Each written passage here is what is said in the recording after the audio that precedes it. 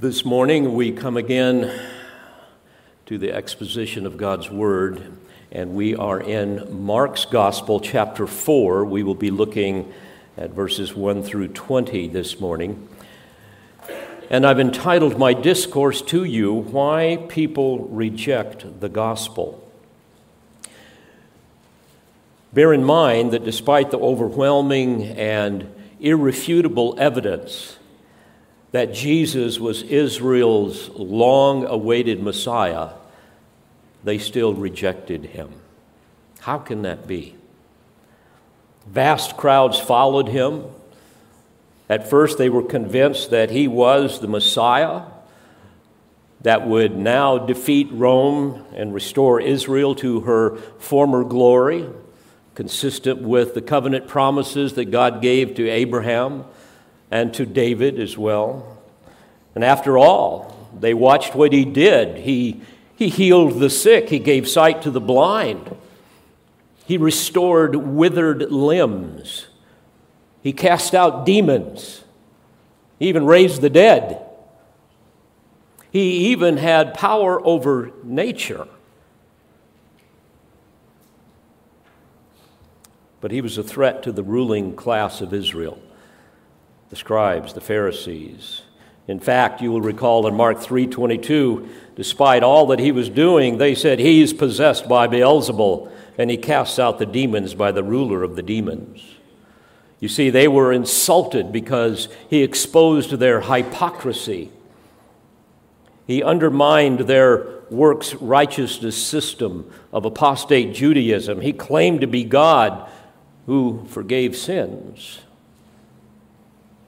He preached the gospel, that salvation was by faith alone, by grace alone, in Christ alone. But of course, self-righteous hypocrites never see their need for saving. And were it not for the Spirit's work in our life, we would have never seen it either. They wanted personal prosperity. That's what people vote for, right? I don't care who you are, what you believe. As long as you give me stuff, you got my vote. That's how the world works. That's the way it was back then. In fact, they were convinced Jesus could deliver these things to them. John speaks of this in John 6:14, for example. We read this, "Therefore, when the people saw the sign which he had performed, they said, 'This is truly the prophet who has come into the world.' So Jesus, perceiving that they were intending to come and take him by force to make him king, withdrew again to the mountain by himself alone." Later in verse 26, Jesus exposed their motives. Jesus answered them and said, "Truly, truly, I say to you, you seek me not because you saw signs, but because you ate of the loaves and were filled." You see, their self-interest blinded them to the truth of who Jesus was. And instead of falling down and worshiping him as the Lord of glory, they wanted to use him to serve them. In fact, they resented everything about Jesus as time went on. John 6 goes on to describe that. They really hated his theology, his doctrine of salvation. In fact, in John 6, all 5 points of Calvinism, that's typically summarized by the acronym TULIP, can be seen in what Jesus told the multitude, who wanted yet another sign before they would believe in him. In verse 36 of that text, Jesus said, "But I said to you that you have seen me and yet do not believe." There's total depravity, the T in TULIP. Total inability. Man is so ruined by sin that it is impossible for him to respond to the gospel apart from regenerating grace. The very next verse, 37, "All that the Father gives me shall come to me, and the one who comes to me I will certainly not cast out." There's unconditional election and irresistible grace. In fact, in Ephesians 1:4, we are reminded that he chose us in him before the foundation of the world. Very clear.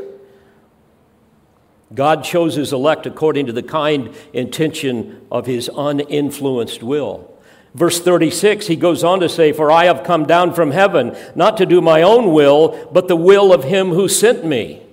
Beloved, there is limited atonement, or sometimes called particular or specific redemption. What was the will of the Father that sent him? Well, to actually, not potentially, but to actually atone for the sins of those whom the Father had chosen and given to him in eternity past. In fact, this is repeated in John 17 as Jesus prepared to die. You will recall that he prayed for all whom the Father had given him.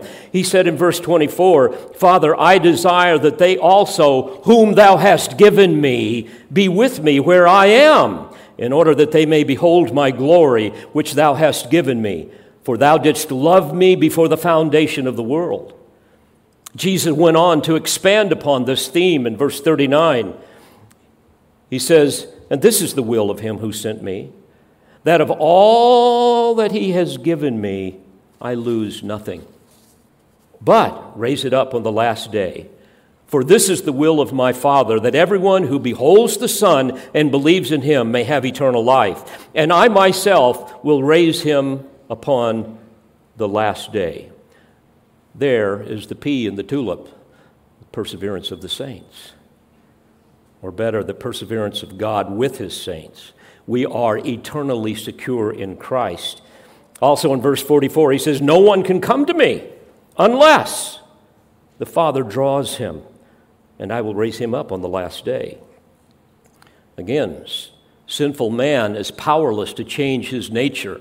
And by nature, he has no desire to follow Christ. He is hostile to God. He is spiritually blind, spiritually deaf. He is incapable of embracing spiritual truth. He is powerless to come to Christ on the basis of his own free will. Scripture is filled with these truths, but people resent it. So how can a man be saved? Well, the Father must draw him to Christ. And here Jesus makes it clear that God must take the initiative in salvation. And notice how he does this in verse 45. "It is written in the prophets, and they shall all be taught of God. Everyone who has heard and learned from the Father comes to me." So in other words, the Father's drawing is a result of his teaching. It includes teaching. Faith comes by hearing, and hearing by the Word of God. And as a result of the Word of God and the Spirit's power, there is a supernatural thing that happens. Internal illumination causes the sinner to run into the outstretched arms of the Savior. Again, that's that irresistible drawing of sovereign grace. He went on to say in verse 63, "It is the Spirit who gives life, the flesh profits nothing." In other words, the will of man has nothing to do with it. John 1:13 expressly declares that the new birth is, quote, "not of the will of the flesh, nor of the will of man, but of God." Jesus went on to say in verse 63 of John 6, "The words that I have spoken to you are spirit and are life." Verse 65, and he was saying, "For this reason," referring to their unbelief, "for this reason I have said to you that no one can come to me unless it has been granted him from the Father." As a result of this, many of his disciples withdrew and were not walking with him anymore. Indeed, most people reject the true gospel. There you have the greatest church split in history, right? About 20,000 people suddenly who wanted to make him king one day now reject him. So most people who experienced Jesus heard the message of the gospel, but they resented it. They rejected it. In fact, John 1, verse 11 says, "He came to his own, and those who were his own did not receive him." Once again, bear in mind, they were looking for political deliverance consistent with what was promised in the Old Testament. And they ignored the Old Testament prophecies that foretold how the Messiah must first suffer and die, as we would read in Psalm 22 and Isaiah 52 and 53 and Zechariah 12:10 and so forth. Now, back to Mark. What's going on here with all of that context?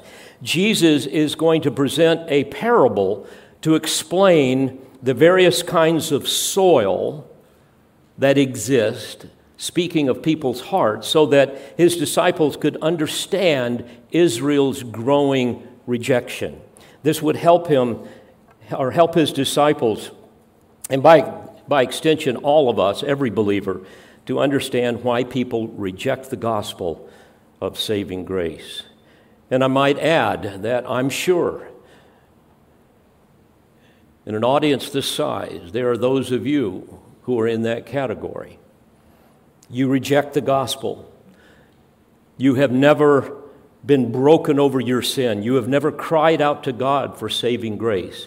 You're just kind of part of churchianity. It's a very dangerous thing. Your life, therefore, bears no real fruit of repentance. If you're honest about your life, you have no sincere love for Christ.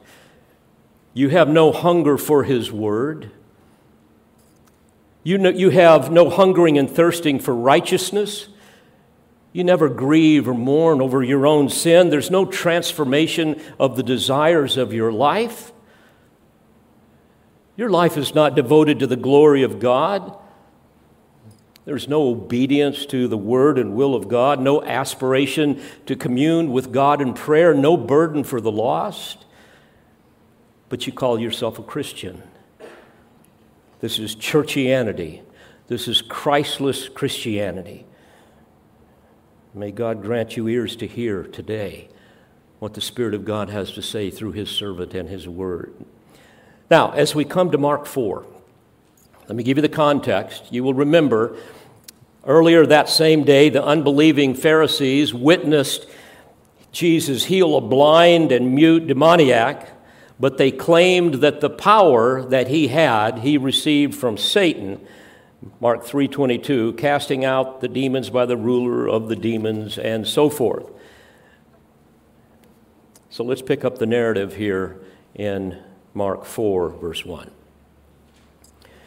Jesus began to teach again by the sea.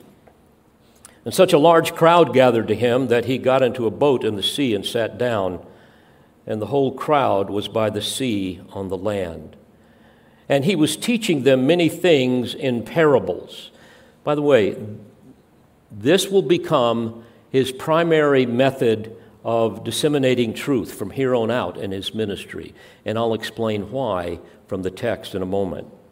He was teaching them many things in parables and was saying to them in his teaching, listen to this. Behold, the sower went out to sow. As he was sowing, some seed fell beside the road, and the birds came and ate it up.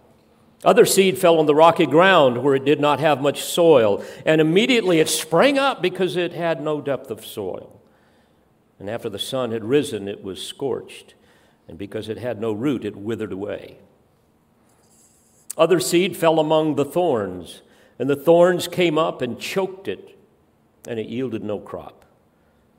Other seeds fell into the good soil, and as they grew up and increased, they yielded a crop and produced 30, 60, and 100-fold. And he was saying, he who has ears to hear, let him hear. In other words, this is an invitation to believers who are able to hear the truth and respond to it. And the clear implication here is that there are some who do not have ears to hear and will refuse to hear. The Pharisees and many of the lay people at that time rejected Jesus' message despite the Holy Spirit's clear revelation of who Jesus was through his miracles, through his word. And of course, this was the unpardonable sin of blasphemy against the Holy Spirit described in chapter 3 and verse 29. Beloved, please understand that persistent unbelief in the face of full revelation will cause a person to cross a line where God's saving grace is no longer available to them. We don't know where that is, but God does. And eventually, divine judgment is all that awaits them. I think of 2 Timothy 4, beginning in verse 3. These are the ones that will not endure sound doctrine, but wanting to have their ears tickled, they will accumulate for themselves teachers in accordance to their own desires, and will turn away their ears from the truth, and will turn aside to myths. In other words, they refuse to hear the truth because it conflicts with their desires, with how they see the world, with how they see themselves. So they unwittingly begin to wander into false religious systems that will eventually overtake them.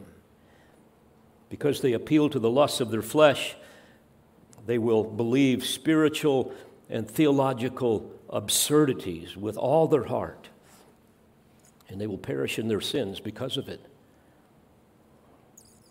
How can anyone possibly claim to be a Christian and yet approve of those things that God abhors?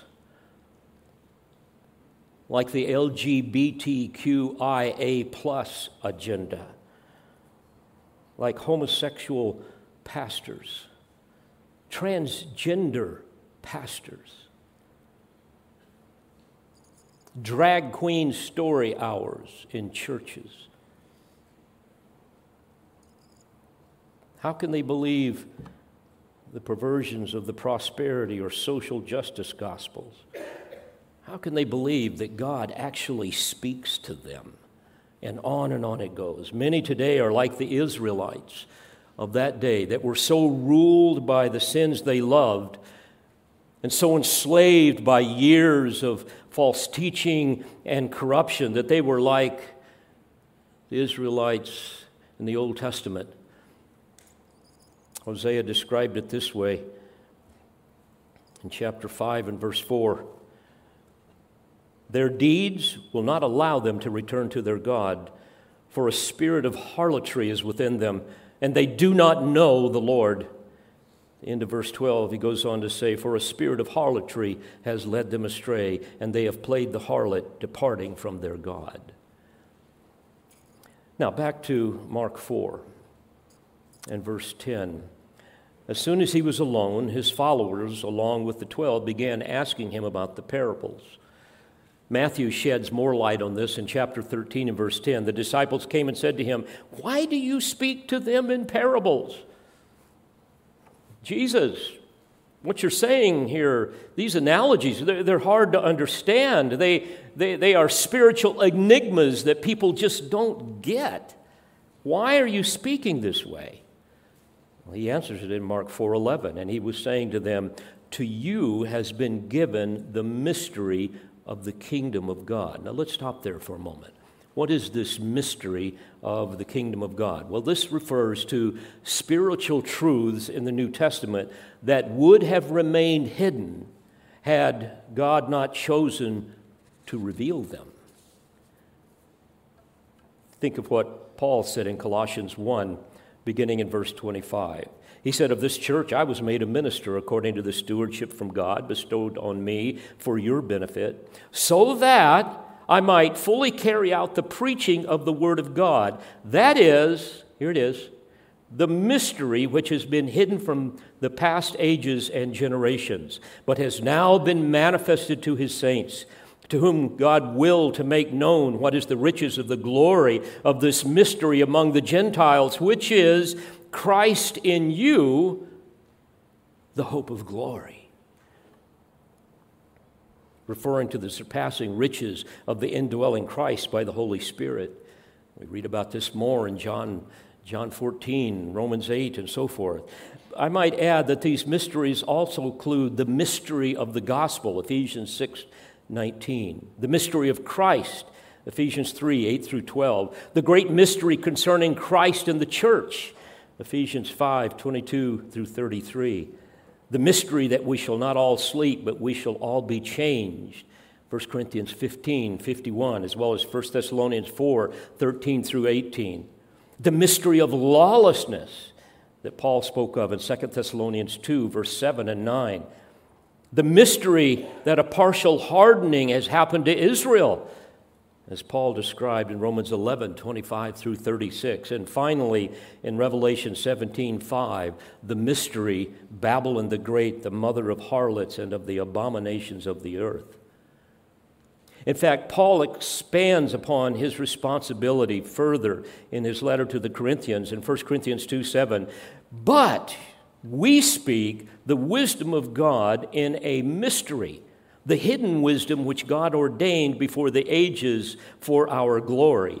It's interesting here, if we look at the original language, he is using the strong adversative conjunction but, or alla in Greek, which underscores the extreme contrast between man's wisdom and God's wisdom. In fact, in the original language, it is in the emphatic position in the Greek text, emphasizing both supernatural possession as well as source. In other words, this wisdom belongs to him, and it comes from him. This is what we preach. This is what Jesus preached. Paul also calls it the hidden wisdom of God, because it is the secret wisdom that God intentionally conceals to the natural man. 1 Corinthians 2:14, the natural man, the unsaved man who prefers earthly wisdom to God's wisdom. And again, beloved, it is this wisdom, God's wisdom, that we preach with confidence, knowing it was ordained before the ages for our glory, verse 7 says. So, again, back to Mark 4, verse 10. As soon as he was alone, his followers, along with the 12, began asking him about the parables, and he was saying to them, "To you has been given the mystery of the kingdom of God. But those who are outside get everything in parables, so that while seeing they may see and not perceive, and while hearing they may hear and not understand. Otherwise they might return and be forgiven." It's interesting here, fascinating text. Here Jesus is quoting Isaiah 6, 9 through 10, which was a passage that originally described the hard-hearted Israelites whose consciences were so seared by willful self-deception that their persistent unbelief sealed their fate, and God judged them. As a result, God used the invading hordes of the Babylonians or the rule of Nebuchadnezzar to destroy them. And likewise in Jesus' day, the same intractable unbelief sealed the fate of divine judgment upon Israel. And countless millions today are doomed to that same judgment because of their persistent, willful unbelief.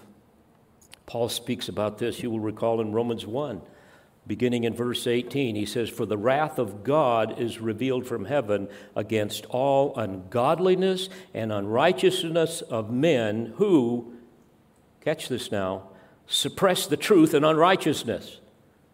I don't want to hear it. I reject it. He goes on to say, "Because that which is known about God is evident within them, for God made it evident to them. For since the creation of the world, his invisible attributes, his eternal power and divine nature have been clearly seen, being understood through what has been made, so that they are without excuse. For even though they knew God, they did not honor him as God or give thanks, but they became futile in their speculations, and their foolish heart was darkened. Professing to be wise, they became fools." He goes on to say, "Therefore God gave them over in the lusts of their hearts to impurity, so that their bodies would be dishonored among them." In other words, he just gives them over to the consequences of their lusts, so that they will commit all manner of immorality. He goes on to say, beyond that, God gave them over to degrading passions, and he goes on to describe the degrading passions of homosexuality. And if that isn't enough, he finally gives them over to a depraved mind to do those things which are not proper. He went on to say, "And although they know the ordinances of God, that those who practice such things are worthy of death, they not only do the same, but also give hearty approval to those who practice them." Beloved, please understand, when man knowingly, persistently, with full knowledge, rejects the truth of who God is, God will reject him.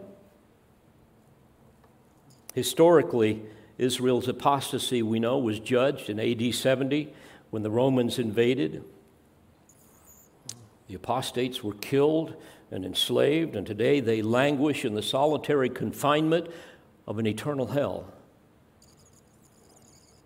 The same fate awaits all who refuse to come to Christ in repentant faith. But their judgment begins on earth. Because of their persistent unbelief, God leaves them in their state of spiritual blindness and removes any possibility of them understanding or embracing the gospel. This is why Jesus began to speak in parables, as he stated. Now, next, Jesus explains the parable of the soils to his disciples. There's 4 different kinds of soils that we are going to see. And it was crucial for his disciples to understand these things so that they had some idea why so many people reject the gospel. And any of us who have walked with Christ any time at all know full well that the vast majority of people who hear the truths of saving grace and the glories of Christ will laugh in your face and reject it. But some, by God's grace, will repent and believe. I did. Hopefully all of you have. And he said to them, "Do you not understand this parable? How will you understand all the parables?" In other words, he's saying, this is the key, guys. This is the key to it interpreting future parables. But more importantly, this parable is foundational to your understanding of the doctrine of salvation and evangelism. You've got to get this. That's what he's saying here. And I might say, personally, this is one of the most instructive and encouraging passages in all of Scripture regarding the doctrine of salvation and regarding my role in evangelism. What he's asked me to do, and frankly what he's asked you to do, is real simple. Just sow the seed, all right? I'll take care of the rest. You just sow the seed. And by the way, don't spend your time trying to cultivate the soil so that the seed will get in there. And don't tinker with the seed to somehow alter it genetically so that somehow it will grow in any environment, even through concrete. Don't tinker with the seed. I've given you the seed, you sow my seed. The seed of the gospel. The same seed that Jesus sowed. And then trust God with the rest. Beloved, never take responsibility for things beyond your control, right? Let God be God. And that's what he's saying here. And he's helping us to understand that most seeds will never take root. Most seeds will never bear spiritual fruit, but a few will. I was thinking about this. The Apostle John was allowed to see what the few would look like in future glory. Revelation 7. Verse 9, this is so encouraging.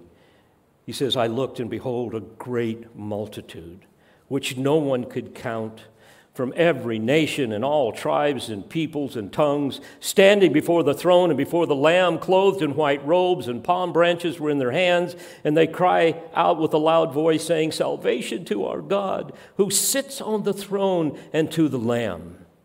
Oh, dear friend, I pray that you and your household will be among the number of the redeemed.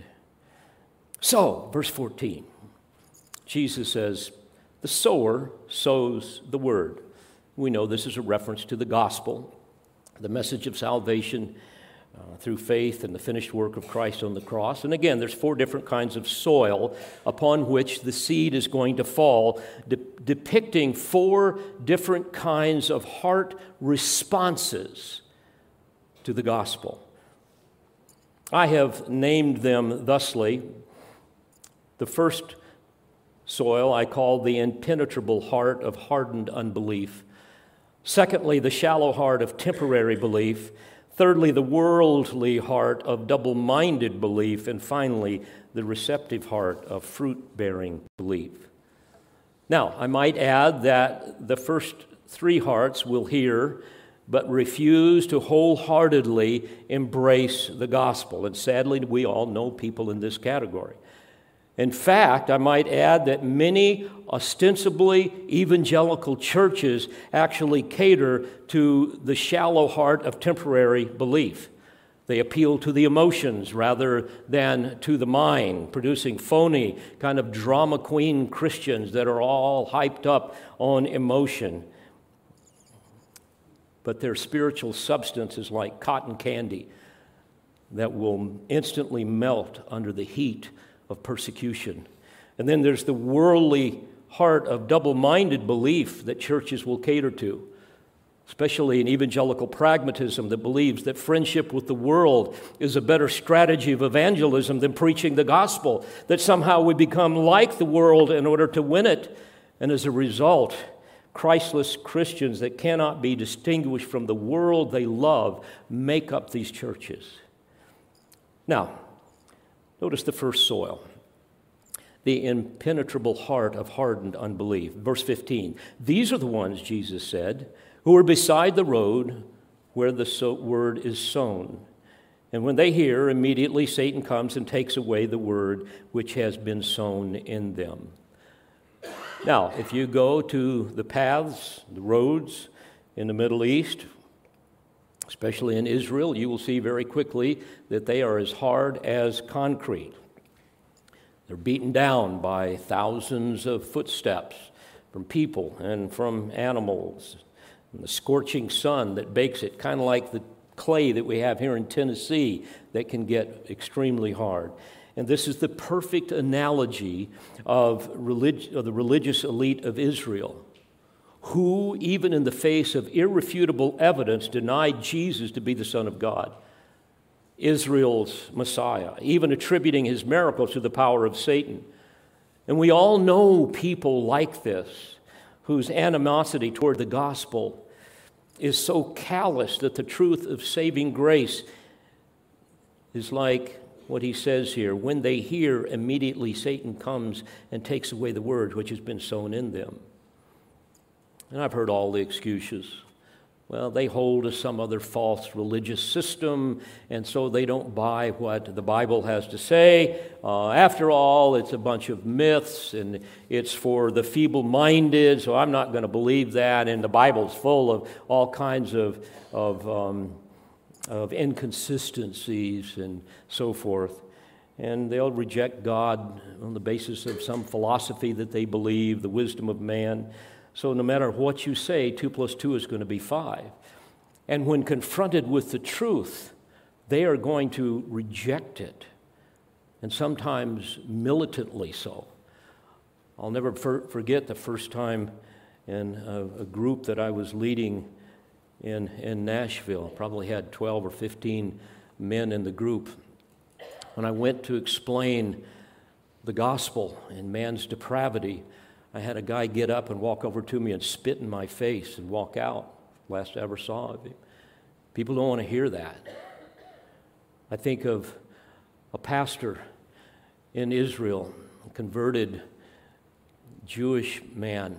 I was able to go in with some others in a forest. They were in an underground church because the ultra-Orthodox, the Ger Hasidim, the ones with the big fur hats, you've heard me talk about them before, they hated them, wouldn't allow them to own land, wouldn't allow them to build a church. And he was telling how one day he was with his little boy walking down the street of this one town, and one of those men came up with his little boy and spit at him, and then told his little boy, I want you to spit at him. I want to teach you what we do to Christians.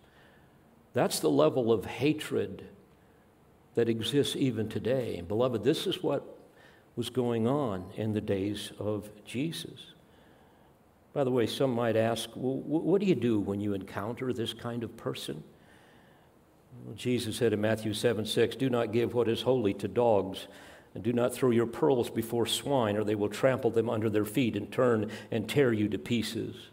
Remember, most dogs in those days were filthy, wild scavengers. They were diseased, and they were vicious. They weren't like our little poodles sitting up on the couch, right? And swine were considered by the Jews to be the epitome of uncleanness. They were animals that foraged in garbage dumps. They were also vicious. So together, Jesus used these animals to depict the ungodly who reject the gospel, but also viciously attack all that God deems holy, viciously attacks his people, blasphemes his name. And when this happens, we must walk away.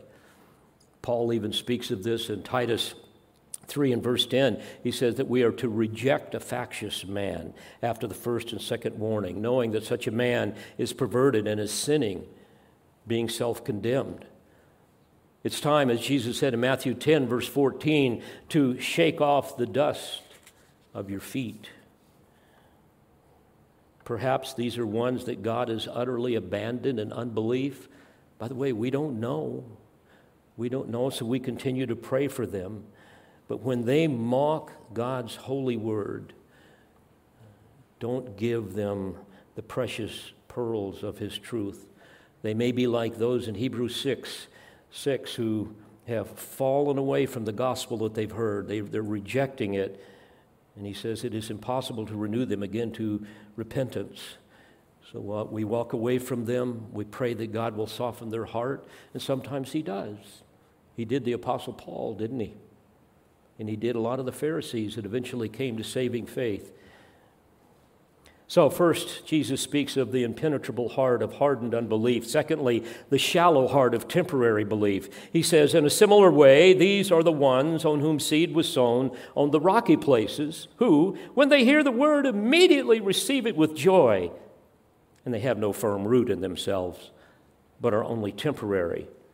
Then when affliction or persecution arises because of the word, immediately they fall away. These are the people who will respond very favorably, very quickly to the gospel. They can be enthusiastic. They can be absolutely giddy with joy. Many times lots of drama, lots of emotion. They seem to be on fire for Christ. But you begin to see that it's all sizzle and no steak.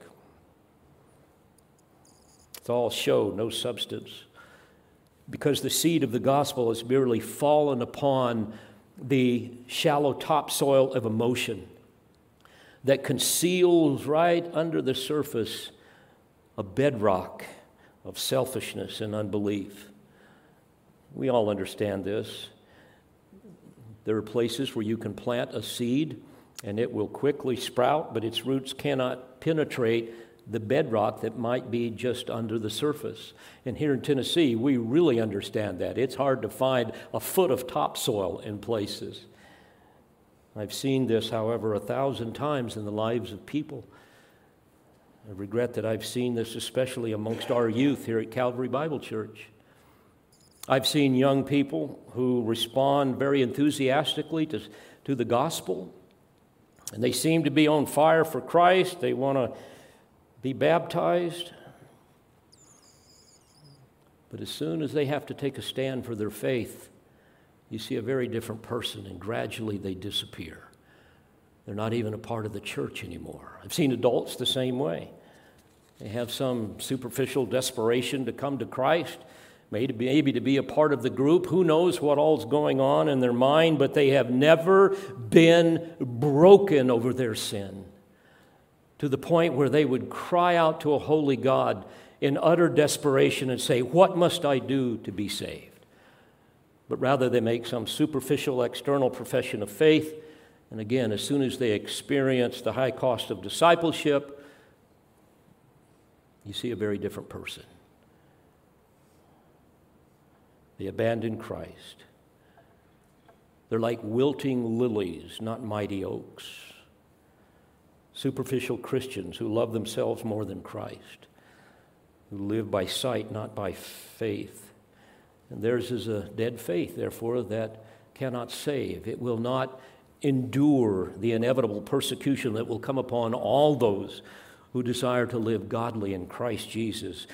I think again of youth that forsake Christ just as soon as they're outside of the house. They get about 17 or 18 and they leave the house and they don't follow Christ anymore. What's going on there? This is what's going on. They leave solid Bible-teaching churches to attend some church that will cater to their flesh. Their faith had no firm roots, so their faith is only temporary. As Jesus said, then when affliction or persecution arises because of the word, immediately they fall away. As soon as their friends think they're corny for some of the things they believe, okay, I'll not believe that anymore. Think of all the professing Christians today. Professing Christians, not necessarily possessing Christians, but those who profess Christ. And yet they bow their knee to the godless woke cult in our culture. Or they embrace the vile perversions of the LGBTQIA plus agenda. Immoral abominations in the eyes of God that blasphemes his holy name. I just can't believe this. Demonic drag queens reading the Bible to children in worship services. And yet these people claim to be Christians? Dear friends, the atrocities of the wicked knows no bounds. But for the wicked to call themselves Christians is a blasphemy that exceeds the evils of Sodom and Gomorrah. These are the ones that have a shallow heart of temporary belief. Contrast this with true Christians that Jesus described in Luke 9:23. If anyone wishes to come after me, he must deny himself and take up his cross daily and follow me. For whoever wishes to save his life will lose it, but whoever loses his life for my sake, he is the one who will save it. For what is a man profited if he gains the whole world and loses or forfeits himself? In the 19th century, Charles Finney mastered the manipulative techniques he believed that would bring sinners to conversion. He believed man's only problem was no deeper than his will. And like all Pelagians, he denied the reality of man's ruined nature, of his utter inability because of the depths of his depraved nature. He denied all of that, as many do today. He believed that all men need to do is to resolve to become a Christian. And all the preacher needs to do is to persuade him to do so.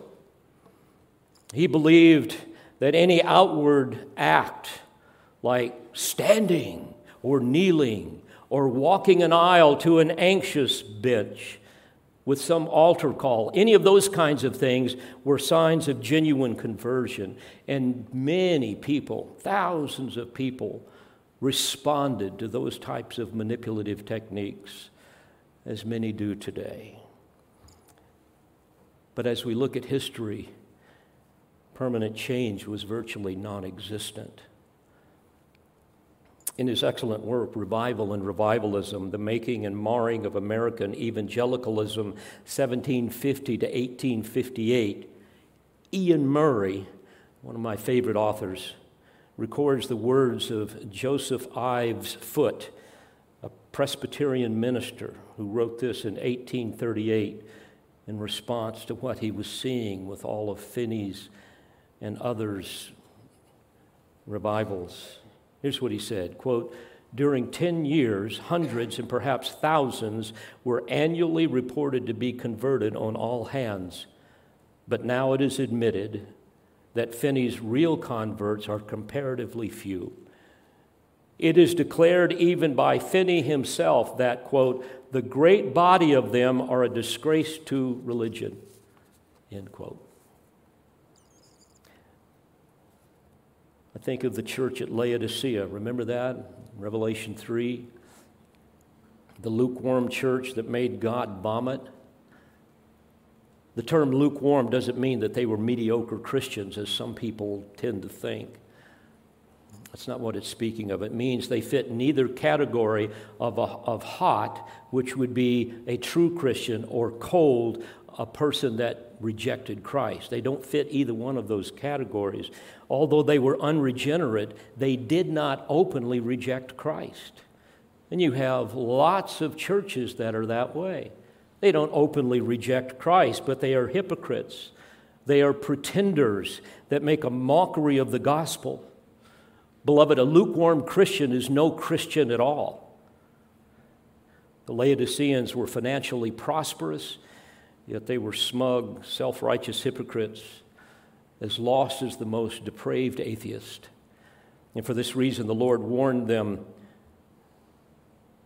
in Revelation 3:19 and 20, to be zealous and repent. Behold, I stand at the door and knock. If anyone hears my voice and opens the door, I will come into him and will dine with him and he with me. So again, this type of a Christian, the shallow heart of temporary belief, may profess Christ, but because their nature has never truly been changed, because they've never truly been born again, because they have never truly become a new creature in Christ, when persecution and temptation come their way, they have nothing to restrain the flesh, no indwelling spirit, and so their flesh will continue to rule them. They will wilt like grass growing on a dusty sidewalk when the hot sun beats down upon it.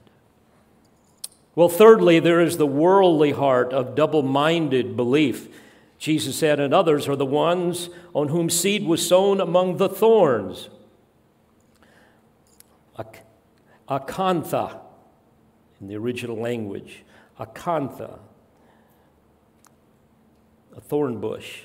It's used in Matthew 27:29 to describe the thorns even that was placed on Jesus' head at his crucifixion. And even in good soil, at least what you would think would be good, that's been cultivated, that maybe everything's been burned off, the seeds and root system of these predatory thorn bushes are still there, and they will emerge. So when seed falls there, their roots begin to grow, and they deprive the other good seed of water and nutrition and choke them out. That's the analogy here. It's a perfect analogy, isn't it? It describes the worldly heart of the double-minded, those who claim to love Christ, but down deep they really love the world and all that the world has to offer.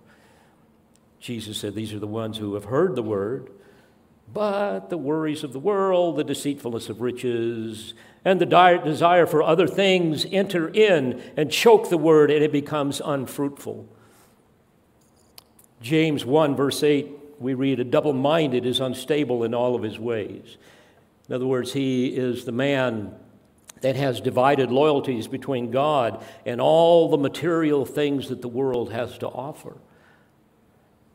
Jesus said in Matthew 19:24 that it is easier for a camel to go through the eye of a needle than for a rich man to enter the kingdom of God. Why is that? Because they love all of their wealth. For a number of years, I counseled primarily very wealthy celebrities and wealthy people down on the south side of Nashville. And I can attest to those realities. People with a lot of money really don't see their need for Christ. Matthew 6, verse 21, Jesus said, where your treasure is, there your heart will be also, right? He went on to say in verse 24, no one can serve two masters, for either he will hate the one and love the other, or he will be devoted to one and despise the other. You cannot serve God and wealth. And of course, greedy materialism is the great idol of America today. If you want to see the worship centers of America, go to all of the malls that exist in every city. So when the gospel seed is sown among the thorns, it simply will not germinate and bear fruit. The pull of the world is too powerful for these people to believe. I've heard people say before that they don't want anything to do with Christianity because if I do, I have to change my lifestyle. What they don't understand is you get to change your lifestyle. You now have the power and the desire to change your lifestyle. So we've seen the impenetrable heart of hardened unbelief, the shallow heart of temporary belief, the worldly heart of double-minded belief, and then finally, here we go, the receptive heart of fruit-bearing belief. Jesus said, and those are the ones on whom seed was sown on the good soil. They hear the word and accept it and bear fruit, 30, 60, and 100-fold. Oh, dear friends, isn't it a blessing to see someone come to saving faith in Christ, to see our children, our grandchildren, our loved ones, our friends. When they hear the word, they accept it. And you see, that's a demonstration of regenerating grace, where the Spirit of God breathes life into a spiritual cadaver, raises that person from spiritual death to spiritual life.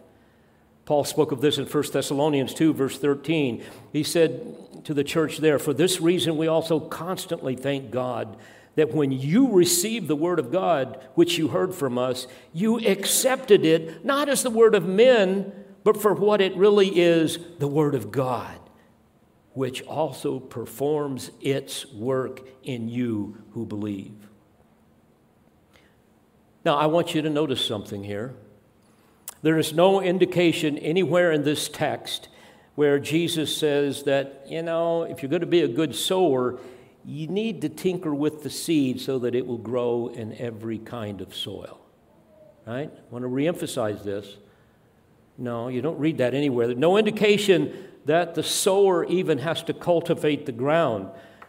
What he's simply saying, as I said earlier, is, look, I've supplied the seed. It is my word. It is the gospel. I want you to sow that seed and trust me for the increase. For indeed, dear friends, genuine repentance and saving faith are a supernatural work of God, not of man. 2 Timothy 2, verse 24, Paul says, the Lord's bondservant must not be quarrelsome, but be kind to all, able to teach, patient when wronged, with gentleness, correcting those who are in opposition. Now, underscore this. If perhaps God may grant them repentance, leading to the knowledge of the truth, and they may come to their senses and escape from the snare of the devil, having been held captive by him to do his will. I also think of what Paul said in Ephesians 2, magnificent passage beginning in verse 1. And you were dead in your trespasses and sins. Now let that sink in for a minute. You were dead in your trespasses and sins, in which you formerly walked, according to the course of this world, according to the prince of the power of the air, of the spirit that is now working in the sons of disobedience. Among them, we too all formerly lived in the lusts of our flesh, indulging the desires of the flesh and of the mind, and were by nature children of wrath, even as the rest. But God, oh, here we go. Not but you, but God, being rich in mercy, because of his great love with which he loved us, even when we were dead in our transgressions, he is the one that made us alive together with Christ. By grace you have been saved. And finally, I want you to notice the end of verse 20 in Mark 4. These are the ones that will hear the word and accept it and bear fruit 30, 60, and 100-fold. Folks, you've got to realize this is inconceivable to the people of that day. I mean, they were thrilled if they could get a 5 or 6 fold increase. 8 would be wonderful. 10 would be practically unheard of. But here you have 3 or 6 or 10,000%. This is beyond anything that they could imagine. But when it is a work of the Holy Spirit, this is what will happen. It is the Holy Spirit who produces the fruit of Christ-likeness. It is the Holy Spirit that will produce the fruit of the Spirit: love, joy, peace, patience, kindness, goodness, faithfulness, gentleness, self-control. That's what you're going to see manifested in the life of a true believer. These are the fruits in keeping with repentance, Matthew 3:8. The fruit of righteousness, Philippians 1:11, and so forth. And in closing, when this happens, the opposite of what I said earlier will be manifested in your life. You will have a sincere love for Christ. You will have a hunger for His Word. You will have a hungering and thirsting for righteousness. You will have a mourning over your own sin. There will be a radical transformation in your desires. Your entire disposition will be different.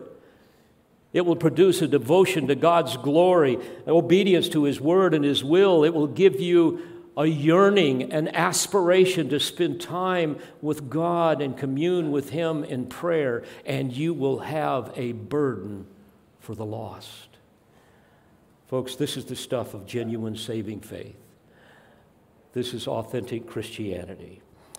So I pray that you will celebrate the power of the gospel here today and scatter the seed wherever you can, and then trust God for the increase, knowing that it will fall on fertile soil and it will germinate and bear much fruit to the praise of His glory. Amen? Let's pray. Father, thank you for these eternal truths.